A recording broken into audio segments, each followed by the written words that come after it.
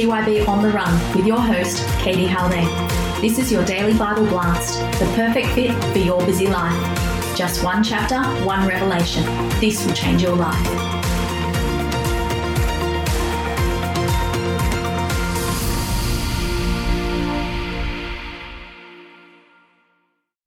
Well, hi, TYB On The Run. Welcome to Revelation 4. We are just in the beginning of this incredible text, and we don't do a lot of podcasts in one book, but we're going to do as many as we can in this one. We have gone through the revelation of Jesus. Again, the book begins and ends with the revelation of Christ. He is the one that you are supposed to focus on. His glory as he is the Lamb throughout the text, as well as what we are about to read here in Revelation 4, the throne in heaven. This is a key pinnacle text and key pinnacle image that the author of Revelation and the person who revealed this to the author of Revelation, God and Jesus himself, wants you to focus on. No matter how bad it gets throughout the text, there is always action in heaven. And I'm going to show you that as we go through. But this is the beginning moment where we really, after the letters, we've done the chapter 2 and 3 in the letters to the 7 churches, we are then introduced to another key moment in the text, Revelation 4, the throne in heaven. After this, I looked, and there before me was a door standing open in heaven.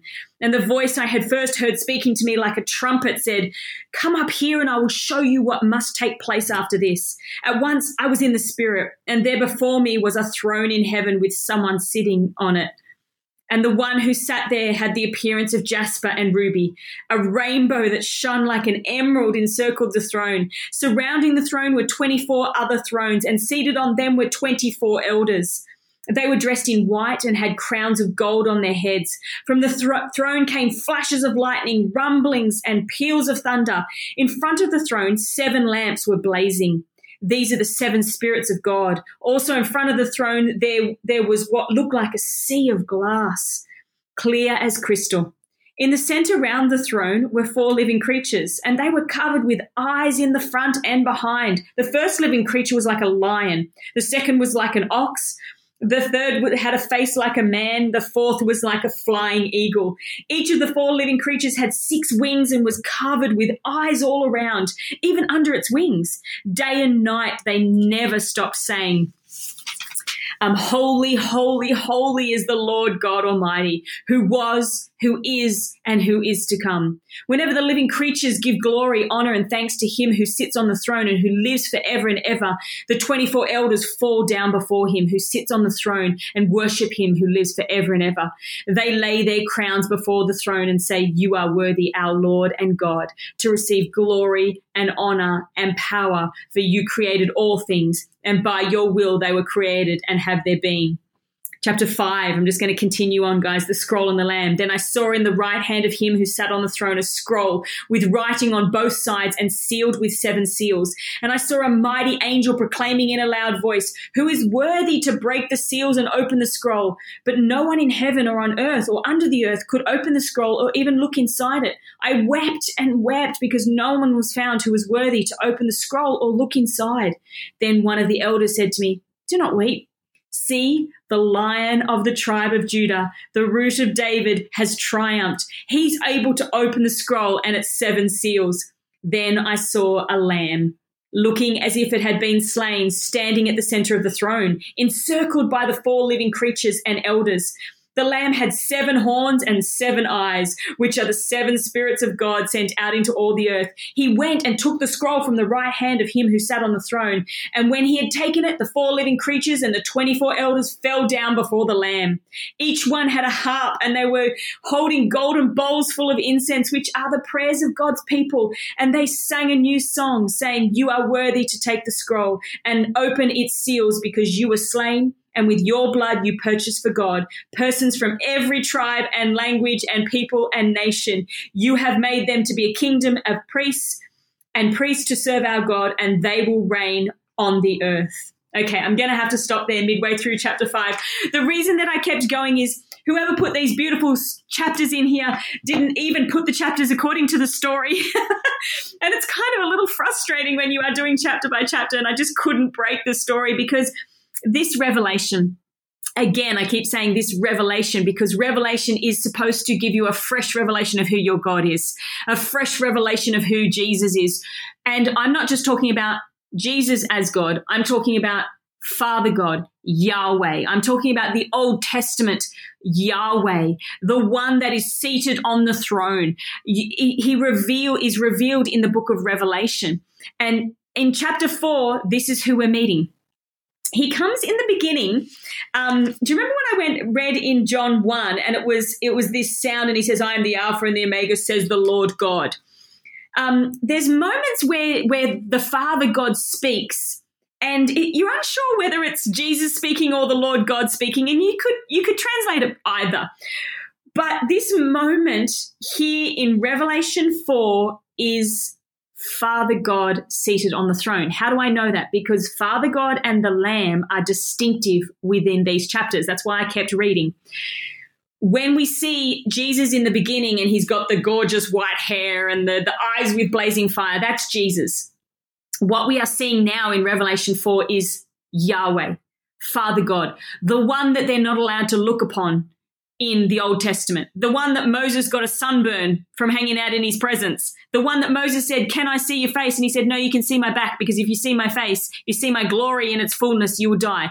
The one that they contained within a temple because he was too strong on a mountain, Mount Sinai.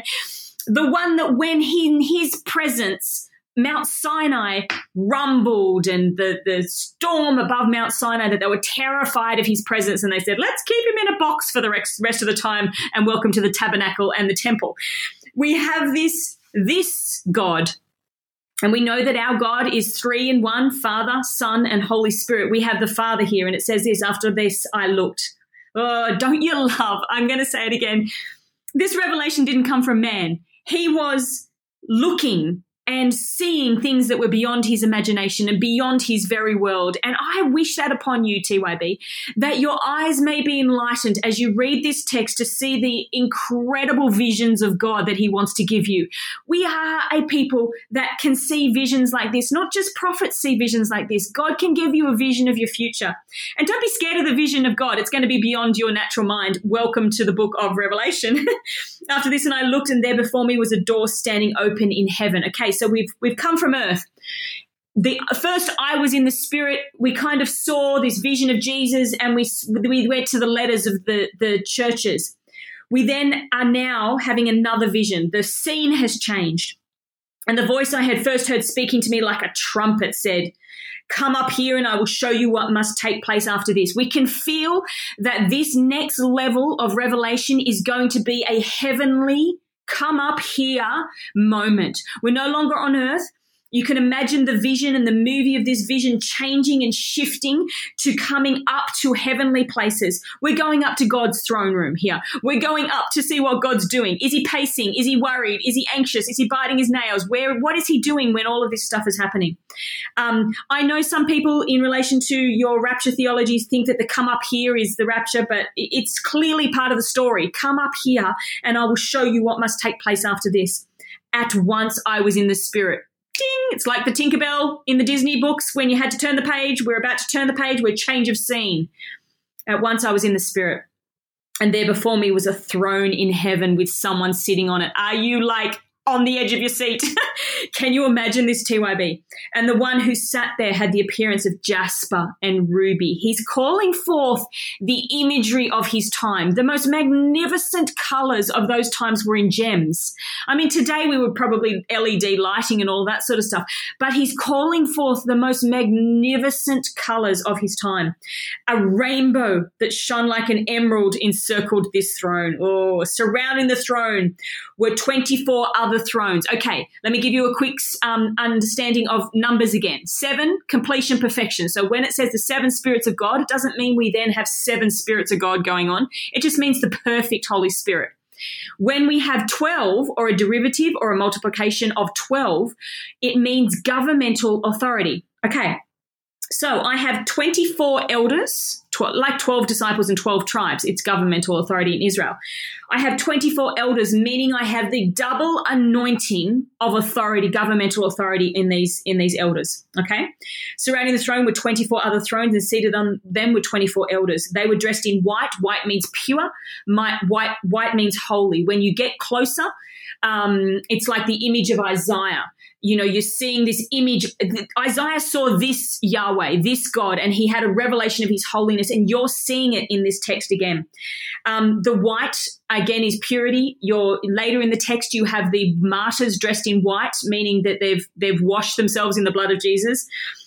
They're pure, and had crowns of gold on their heads, meaning royalty, authority. From the throne came flashes of lightning, rumblings, and peals of thunder. This brings up the connotation of Mount Sinai. They know, the people listening to this would have gone, oh, this is Yahweh. Why? Because remember, 500 Old Testament allusions into this text. He's bringing up Mount Sinai imagery, the rumblings and the thunder of Exodus, and when they were going to the mountain, they were terrified of this Yahweh presence of God. Now, I have heard preaching time and time again, and I'm going to say, if you are listening to me, stop it. Flashes of lightning, rumbles, and peals of thunder are a way for the imagery of Sinai to be brought into this text, so you know who is seated on this throne, because it doesn't say, by the way, this is Yahweh, the one that you were talking about in Mount Sinai in the Old Testament. He uses the imagery to show you.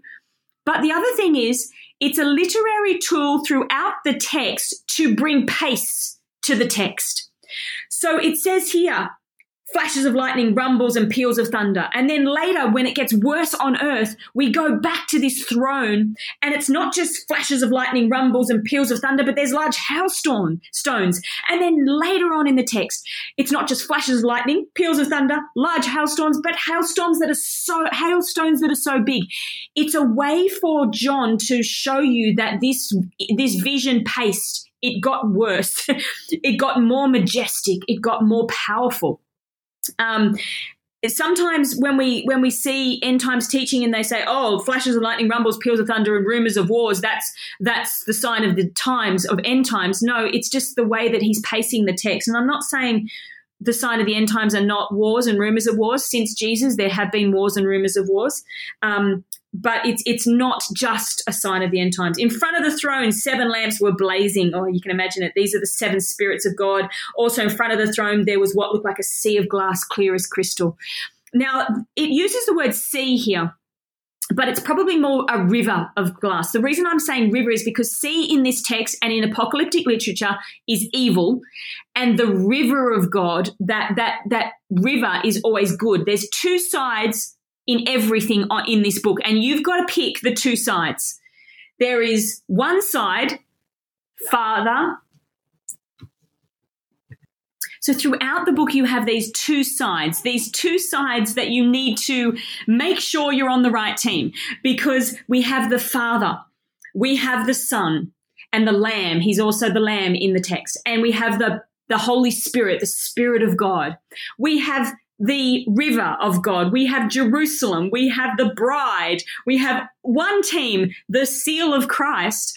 And then the other team has the exact representation, the exact parallel. And throughout the text, we're going to point out which team they're on. There's only 2 teams, the Holy Trinity and all that comes with that, Jerusalem, the Promised Land, all these imageries. And the unholy Trinity, which we have, is the dragon, the 2 beasts, the first beast, which is the Antichrist, the second beast, which is the false prophet, paralleling Father, Son, and Holy Spirit, but on the wrong side of the team.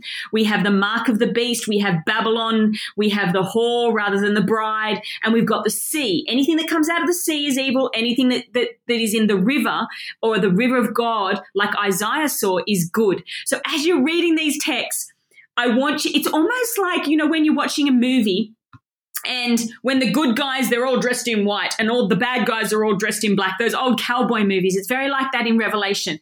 The good guys are all from the presence of God and the Lamb and the white-robed martyrs, and they're all sacrificing their lives and this beautiful integrity within all these beautiful essence, the mark of the seal of Christ upon them. Why? They spiritually are known. And then on the other side, you've got the Antichrist, the beast, okay? So you've got to recognize these two teams. So we are showing you the angels, and the demons are on one side, the angels of this team.